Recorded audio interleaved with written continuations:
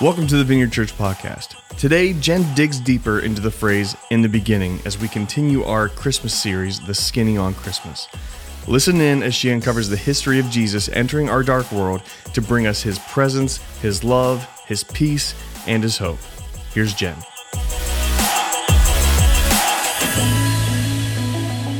So it's Jesus' birthday coming up, huh?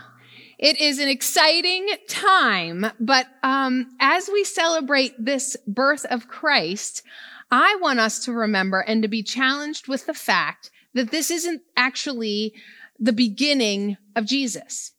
Many of us, I know this fact. You know, we've pointed this out as we've gone through the book of Genesis. As we're going through that, we've pointed out times in the Old Testament where Jesus shows up miraculously, or we think that is Jesus. There's things that Julie referred to last week as theophanies. And often, though, when we think about Christmas, when we teach it to our kids, when we discuss the reason for the season, we talk about how it's the birthday of Jesus. And in our minds, we tell ourselves, well, it's the beginning of Jesus, but it's not. You know, so often as churchgoers, we look at these stories in the Bible and we begin to just see them kind of like fairy tales or caricatures of what really happened. And we begin to miss the complex mystery of it all. The theological abstract truth of what the Bible says is amazing. And what we find is that Christmas is one of those mind-boggling truths. This whole idea of Jesus being born in a manger is not the beginning of Christ. I don't know about you, but I really don't spend a whole lot of time thinking about that. I am so thankful for Christmas and so thankful for what it means for me and for my family and honestly for the world.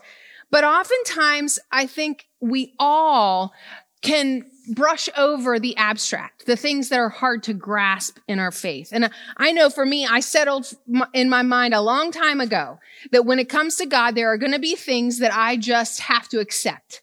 Things that are, concepts that are bigger than I can wrap my brain around. And these concepts, even though they're difficult, they're still true.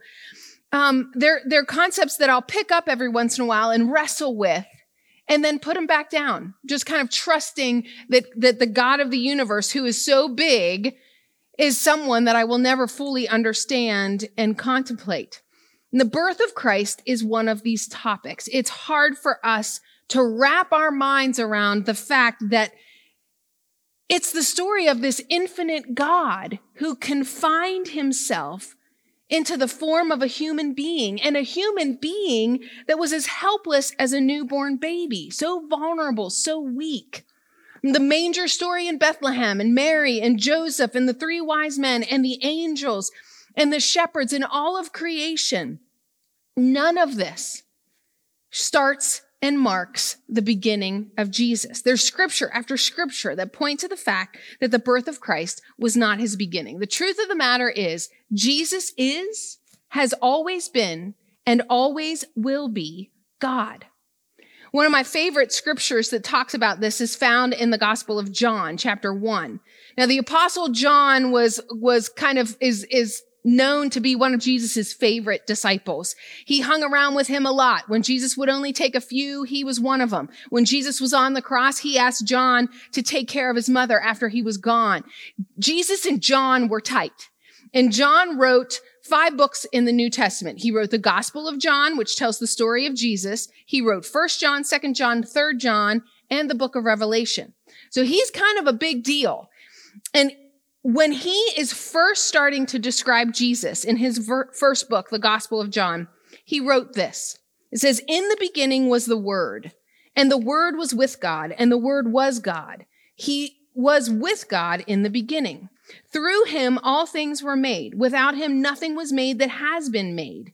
In him was life, and that life was the light of men. The light shines in the darkness, but the darkness has not understood it." Now, to fully kind of capture the meaning of this scripture, you have to understand what John is saying here when he uses the term, the Word. At this time of writing, the term had special meaning for both the Greeks and the Jews. Plato and other Greek philosophers used that what we've translated as the Word their word for that was logos. And logos meant that which gives meaning to things. And then the Jews used this term, the word, to refer to God's active and personal involvement in the world. So when John wrote this verse is referring to Jesus as the personal presence of God, the one who gives all things meaning, the one who is personally present in the world. So to the people of John's day, this would have made sense. It would have been obvious to them. But as we continue to read in the book of John, he refers to it one more time, this whole idea of Jesus being the Word. And he says in verse 14, the Word became flesh. So it becomes clear at that point, if it wasn't clear before, that when he's talking about the Word, he's talking about Jesus. So you could actually read that scripture and put Jesus in that place of that term, the Word, and it would say this: in the beginning was Jesus, and Jesus was with God, and Jesus was God. He was with God in the beginning. Through Jesus, all things were made. Without Jesus, nothing was made that has been made. Now, this is an extremely powerful statement. This verse, one commentary says that this verse is the most compact and pulsating theological statement in all of Scripture. And the reason that it is such a powerful statement is that John is trying to make it very clear that Jesus is not just anybody. Jesus wasn't just a wise teacher. He wasn't just a prophet or a good man with a divine connection. He was, is, and always will be God. This concept is what makes Christianity Christianity. This concept is what makes Christmas such a powerful and big deal to us. After all, if Jesus was just a teacher or a prophet or even a man with kind of divine connection, his birth and history would not be any more important than anyone else who was kind of a famous, powerful person in history. One writer says about the first verse of John, what John comes out and says in verse 1 is the most demanding and potentially divisive message that has ever been given. And it's powerful because John is deliberately trying to eliminate any other possibility or any other conclusion that you could make about who Jesus is. John is saying, Jesus is not the creation of God. He is the creator God himself. And John uses this opportunity to also point readers back to the Torah, which was the Jewish scriptures at the time. Now, you and I, we've been studying the beginning of the Torah. If you've been coming to church on Sundays, Genesis is the first book of the Torah. And if you remember, our Genesis series is titled In the Beginning. And it's titled that because the first 3 books of our Bible, the first 3 books of the Jewish Torah, says, in the beginning, God created. So the community that John was living in at the time would have been very familiar with the verse. I mean, people memorized the Torah. And when you memorize something, you always really know the first part really well, because you always have to say that to get to the next part you memorized. They would have caught this as an important phrase. And he doesn't just use the phrase once, if you notice. He uses it twice in those first 2 verses. In the beginning was the Word was with God, and the Word was God. He was with God in the beginning. John is making sure that we know that Jesus was already present at creation. Now, this becomes really interesting when you go back and you look at the creation account. Now, some of you may remember, we talked about this in the first sermon in the series that we are doing on Genesis. But if you didn't catch that one, or if you don't remember, I'm going to give you homework. Go back and watch that first sermon in the series, and you'll learn that even the words in Genesis, written way before the birth of Christ, hint that Jesus was there at creation. So the birth of Christ isn't the beginning of Jesus. John 8:58 further confirms this when Jesus says this, I tell you the truth, before Abraham was, I am. Now, again, if you've been following along in Genesis, we all know who Abraham is, and we all know that he came way before Christmas Day. And Jesus himself said, I existed before Abraham. So if Jesus was present at the beginning, if he was present at creation, that means he existed before the beginning.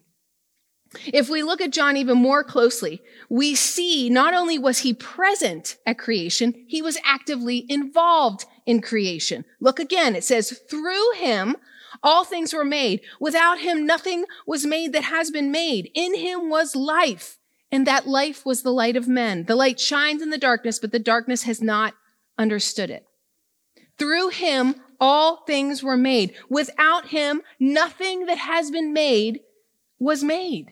He was an integral part of the process. In Colossians, talking about Jesus, it says, he is the image of the invisible God, the firstborn over all creation. For by him, all things were created, things in heaven and on earth, visible and invisible, whether thrones or powers or rulers or authorities, all things were created by him and for him. He is before all things, and in him, all things hold together. By him, things were created. Through him, things are sustained. Last week, Julie shared Hebrews 1.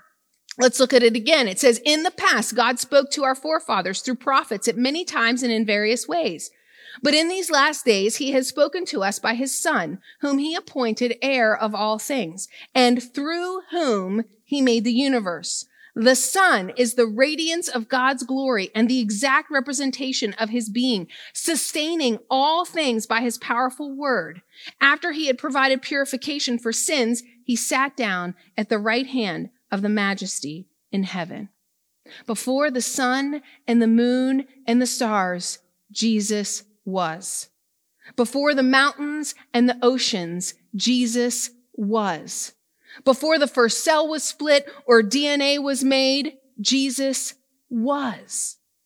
In Revelation 1:8, Jesus says of himself, I am the Alpha and the Omega, who is and who was and who is to come, the Almighty. He's the beginning and the end. He is both creator and sustainer of all things. John the Baptist even confirmed this when he was talking about Jesus in the book of John.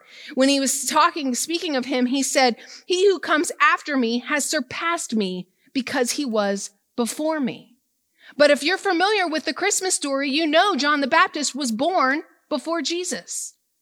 This baby in a manger that we celebrate at Christmas time is the God of the universe, the God who created everything we see and cannot see. He is before all, he is in all, and he is above all. This to me is what makes the Christmas story so remarkable. And honestly, it is what can give us incredible hope. The God who created everything we see confined himself into his very own creation to save us. St. Augustine wrote a poem about this concept. He said, maker of the sun, he is made under the sun. In the Father he remains, from his mother he goes forth. Creator of heaven and earth, he was born on earth under heaven. Unspeakably wise, he is wisely speechless. Filling the world, he lies in a manger. Ruler of the stars, he nurses at his mother's bosom. He is both great in the nature of God and small in the form of a servant. The God of the universe came to earth as the most vulnerable being possible, a newborn baby. I mean, think about it. Even baby animals are less dependent than a newborn baby. I remember the first night Brian and I we were alone in the hospital room with Rachel, my oldest, and I remember being so terrified that she was just going to break. She was just going to stop breathing. She seemed so flimsy, so tiny, so breakable. And I know you guys know what I'm talking about. If your parents, or even if you've been around a newborn baby, I mean, you think about it, they don't have that chunky fat yet, and they're just, their head doesn't hold itself up, and they don't really know how to focus. Their eyes, their limbs don't work properly. Newborn babies are incredibly vulnerable and completely reliant on and dependent on others. So God came down to earth like this, as a helpless baby, completely reliant on those he created. The strongest being ever to exist became the weakest. The most independent of all beings put himself in the most dependent of situations. And he did it for us. Philippians describes Jesus this way, who being in the very nature God did not consider equality with God something to be grasped, but he made himself nothing, taking the very nature of a servant, being made in human likeness, and being found in appearance as a man, he humbled himself and became obedient to death, even death on a cross. God came to be with us because he needed to save us.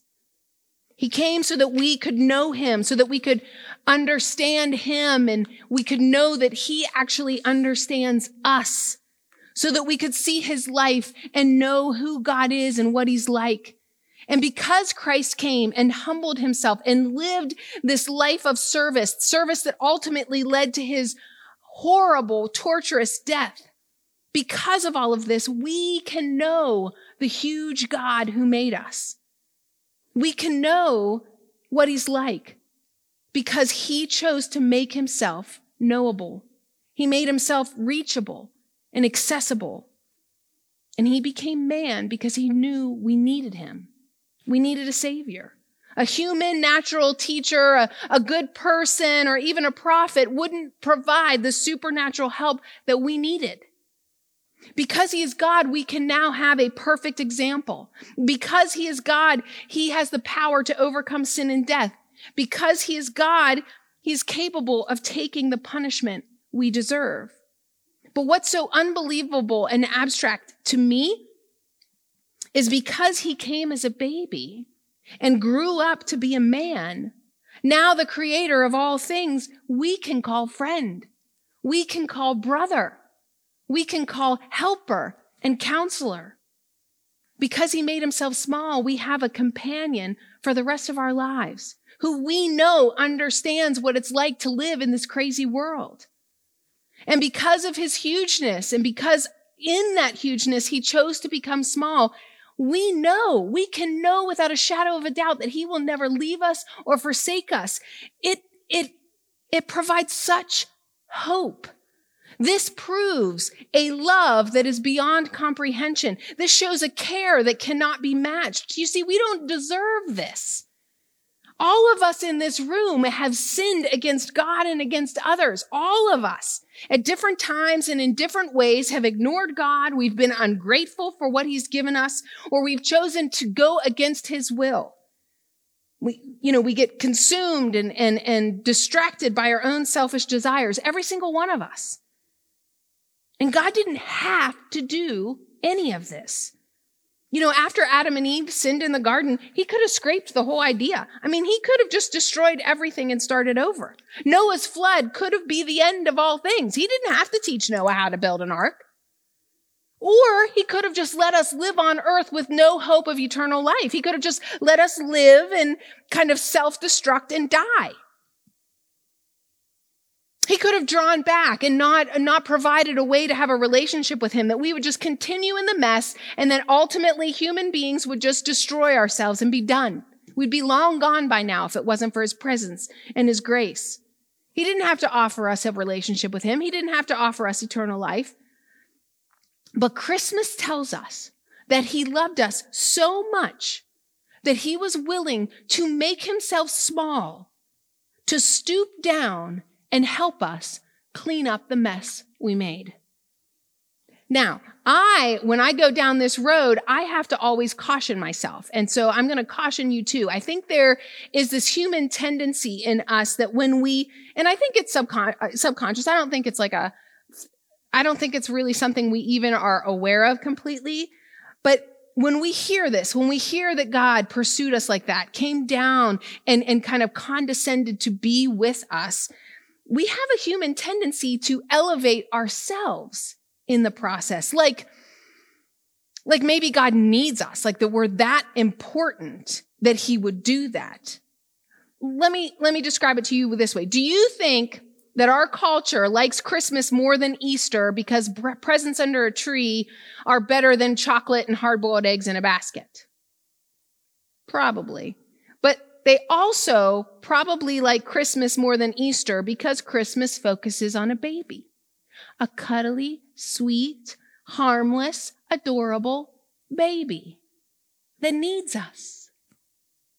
Easter reminds us of the suffering we caused God and ultimately reminds us of a conquering king, a king who deserves worship and submission, a powerful God who is powerful enough to overcome sin and death. We see him as a God who must be reckoned with, who deserves our surrender. And this is why we've got to remember that even though we celebrate this baby being born, he's a great big God in that baby. We don't deserve it. He doesn't need our love. He is completely whole in the unity of the Trinity. He was completely whole before Christmas. He was completely whole before creation, for that matter. So when we remember that this almighty God made himself small on our behalf, we've got to remember that we don't deserve it. And that it's not because he needs us. It's because he loves us, because he chooses to love us. This baby was not a mere baby. He is King of Kings and Lord of Lords, Wonderful Counselor, Almighty God, Everlasting Father, Prince of Peace. But in remembering that we still are small, and that despite his majesty, he chose to be small, it's when we keep that in mind that we really get a glimpse of the love he has for us. It's so hard to fathom. It really is so hard for it to sink in. But his mercy and his grace are so amazing, so beyond anything we can understand. And when we grasp a little bit of that, we've got to realize there's something always for us to hope for. If the God who made us and made everything that we see and cannot see decided that even in our unworthiness, he would do what it takes to make us worthy, we can trust him with anything. You know, our world is crazy right now. Insane. If you look around at the violence and the hypocrisy and the injustice in the world, you can really begin to get worried. But when we consider what God did for us on Christmas, we can trust and know that he's not going to leave us now. He is not going to abandon us now. If he was going to abandon the human race, he would have done it long ago. And at the same God not only came once, but he promises he will come back again. This is why we celebrate what we call Advent. Advent is the kind of the season that leads up to Christmas. It's the time where we celebrate the fact that Jesus came once and that he promised he's coming again. He has promised that he will come again and he will make all things new. He will make every wrong right and he will wipe away every tear. If he was faithful to come the first time, he is faithful to fulfill his promise that he will come back a second time. Now, you know, the Apostle John, you know how he called Jesus the Word? Well, he did that not only in the gospel he wrote, but he also refers to Jesus in the book of Revelation as the Word. You see, the book of Revelation was given, it's a revelation that was given to John about the end times. And so in this book, we see pictures of Jesus and what he's supposed to look like when he comes back. This is how the Apostle John describes Jesus when he comes back the second time. In Revelation 19, it says, now this is John talking. I saw heaven standing open, and there before me was a white horse whose rider is called Faithful and True. With justice he judges and makes war. His eyes are like blazing fire, and on his head are many crowns. He has a name written on him that no one knows but he himself. He is dressed in a robe dipped in blood, and his name is the Word of God. The armies of heaven were following him, riding on white horses and dressed in fine linen, white and clean. This baby we celebrate at Christmas is no longer a baby. And he is coming back. As much as our human minds cannot conceive it, and as much as we struggle to believe it, it doesn't mean it's not true. There is a God who loves creation so much that he confined himself as a weak, vulnerable baby, then lived a humble and righteous life, to then go and die on a cross in a most painful way so that we would know him, that we could believe in him, be saved by him, and have eternal life. And if he is faithful enough to do this, he is faithful enough to return. Now, he could come back tomorrow or he could come back 1,000 years from now. We don't know. But Jesus is not done. The birth was not his beginning and the death was not his end. He is bigger and more awesome than we will ever be able to fathom. His wisdom is beyond measure, his power beyond comprehension, and his love is deeper than we will ever be able to understand. And he promises he will never leave us. He will never forsake us, and he is coming back for us. And you may be thinking, I really don't deserve this. Like maybe Jen doesn't deserve it. And trust me, I don't deserve it. But I really don't deserve it. We've all hurt people. We've all made bad choices. We've all sinned in ways that we hope nobody ever finds out. And you know what? It's true. You don't deserve it. You don't deserve his grace. I don't either. But God has decided that you're worth it. And despite our sin, he comes after us. I found this story from a missionary that I wanted to share with you. It's longer than I would normally read in a sermon, but it's so good. It's about these two American missionaries who went to a Russian orphanage in 1994. It's interesting, actually, because the Russian Department of Education asked them to come and teach morals and ethics to the kids. Very interesting that after communism, they asked the Christians to come and teach morals and ethics. But anyway, they did. And so they went to this orphanage that had about 100 boys and girls who had been either abandoned or abused in some way. And the missionary describes the story like this. It was nearing the holiday season, 1994, time for our orphans to hear for the first time the traditional story of Christmas. We told them about Mary and Joseph arriving in Bethlehem. Finding no room in the inn, the couple went to a stable where the baby Jesus was born and placed in a manger. Throughout the story, the children and orphanage staff sat in amazement as they listened. Some sat on the edges of their stools trying to grasp every word. Completing the story, we gave the children 3 small pieces of cardboard to make a crude manger. Each child was given a small paper square cut from yellow napkins. No colored paper was available in the city. I had brought it. Following instructions, the children tore the paper and carefully laid strips in the manger for straw. Small squares of flannel cut from a worn-out nightgown were used for the baby's blanket. A doll-like baby was cut from tan felt we had brought from the United States. The orphans were busy assembling their manger as I walked among them to see if they needed any help. All went well until I got to one table where little Misha sat. He looked to be about 6 years old and had finished his project. As I looked at the little boy's manger, I was startled to see that there was not one but 2 babies in the manger.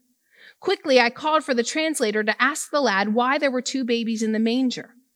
Crossing his arms in front of him and looking at this completed manger scene, the child began to repeat the story very seriously. For such a young boy who had only heard the Christmas story once, he related the happenings accurately until he came to the part where Mary put the baby Jesus in the manger. Then Misha started to ad-lib. He made up his own ending to the story as he said, "And when Maria laid the baby in the manger, Jesus looked at me and asked me if I had a place to stay. And I told him, I have no papa, and I have no mama, so I don't have a place to stay. Then Jesus told me I could stay with him. But I told him I couldn't because I didn't have a gift to give him like everybody else did. But I wanted to stay with Jesus so much. So I thought about what I had that maybe I could use as a gift. I thought maybe if I kept him warm, that would be a good gift. So I asked Jesus, if I keep you warm, will that be a good gift? And Jesus told me, if you keep me warm, that will be the best gift anybody ever gave me. So I got into the manger, and then Jesus looked at me, and he told me I could stay with him for always. As little Misha finished his story, his eyes brimmed full of tears that splashed down his little cheeks. Putting his hand over his face, his head dropped to the table, and his shoulders shook as he sobbed and sobbed. This little orphan had found someone who would never abandon or abuse him, someone who would stay with him for always. He found a Savior. God made himself small enough for that orphan boy to understand. And God makes himself small enough for us to understand. Jesus entered that boy's dark world, and he still enters our dark world today. The Almighty God, coming as a baby, entered darkness to bring light, to make a way for us to have eternal life. for the lowliest among us, for the orphans, for the widows, for the rejected, for the lonely, for the anxious, for the depressed, for the one who has every material thing possible and is successful but still aches for something more. He made himself available to all of us. Remember John 1, how it said, in him was life, and that life was the light of mankind. The light shines in the darkness, and the darkness has not understood it. Well, in another one of John's books, in 1 John 5, he says this, we know also that the Son of God has come and has given us understanding, so that we may know him who is true. And we are in him who is true by being in his Son, Jesus Christ. He is the true God and eternal life. You see, when we recognize Jesus as the true God, when we recognize his greatness and we recognize that we are unworthy, when we realize that God has given us understanding, he has put a light in our heart to take away the darkness so that we can understand the gift that he offers to us. But we have to receive it. And when we do, he makes us children of God, orphans, spiritual orphans, no more. And as we live with him, as we consider him king in our lives, as we continue to surrender and submit to them, he will give us more and more understanding, and he will take away more and more of the spiritual darkness in our lives. And someday, either when we die and go to him, or he comes back to us, we will see him as he truly is. I want to encourage you, as you kind of close out this sermon today, that you would really consider, who is it you think this God is? Do you worship the Almighty at Christmas? Or do you really like the 6-pound Jesus that's cute and cuddly and needs you? You see, if Jesus is just born for the first time, mere human, good teacher, Christmas means nothing. But if he is actually the God of the universe, put in human form so that he can ultimately die in your place, he deserves everything. He deserves all of you. Let's pray. Father, I thank you so much for the gift of your Son. I thank you so much that you did not give up on us. I thank you so much that you are powerful enough to make yourself small so that we can understand you and we can know you. Lord, I ask by your Spirit that you would come and you would fill us, that you would help us to know you and to follow you. Lord, be king in our lives. In Jesus' name, amen. Thanks for joining us on the Vineyard Church podcast today. It's our greatest desire for people to find and follow God, and we hope this podcast is one way that helps you do just that. But don't stop here. We would love to see you face to face. God's people grow most in community, so don't forget you can join us live at the Capitol Theater in downtown Wheeling every Sunday morning at 10:30 a.m. If you'd like to connect with us in the meantime, make sure to visit our website, vineyardwheeling.com, or download our app. You can catch up on previous messages and series, request prayer, and even download additional content. Thanks again for joining us this week. We'll see you next time.